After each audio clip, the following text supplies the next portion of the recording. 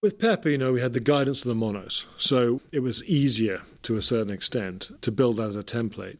So one has to go on your gut reaction. One has to mix a song how you think it should sound, and then we listen to the original, and then sometimes you realise we got it completely wrong and the original sounds much better.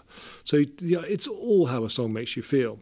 So the guiding principles, I guess, one gains confidence from having mixed Sgt. Pepper, and it's getting reactions back that's important. And watching people's face when they listen to it, it has to have impact. And so the guiding principles have a lot to do with just, previous experience, opposed to here's the mono, here's the stereo, let's do an amalgam of this, not with the White Album. Come on, come on.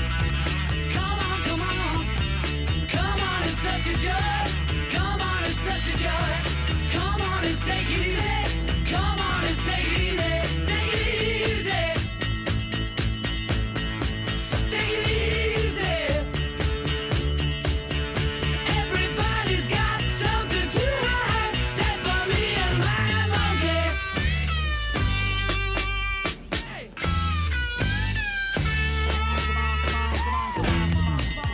A bit like Pepper, we can go back to the previous versions when one makes a 4-4 track. We can go to the earliest 4 track and combine the tracks so we have more multi-track elements than the Beatles had. With the White Album, because they moved to 8 track, there was less of that happening.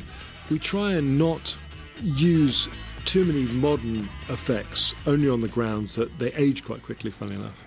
And we try and preserve what the ethos of the White Album is, the visceral sense. And if nothing else, I get a chance of pressing play in the studio at Abbey Road and hearing the multi-tracks, and I try and get as close as I can to what I experience so people can hear them at home. Flew in from Miami Beach, BUAC.